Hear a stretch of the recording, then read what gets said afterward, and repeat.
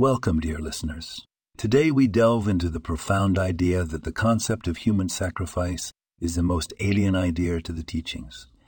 In his divine plan, God scheduled a moment where he would test Abraham with the life of his son, Isaac. Abraham was subjected to 10 trials, with this being the gravest. Abraham chose to introduce this concept gradually to his son, so as not to shock him. God intended this commandment to be precious to Abraham and bestowed upon him great rewards for each step taken. This is the reason Mount Moriah is so named. It is the site of teachings and lessons.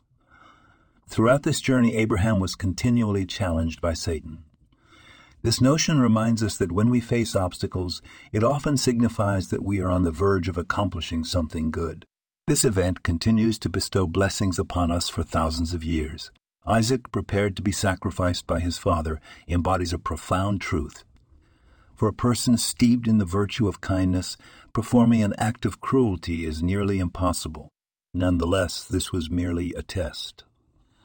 When Abraham offered a ram as a burnt offering in place of his son, it signified a misunderstanding. This is how God tests us. The test, once passed, vanishes. Abraham named that place as God will provide, signifying that it will forever be the place where sacrifices are made. The accumulated merit, serving as atonement for his people, remains forever.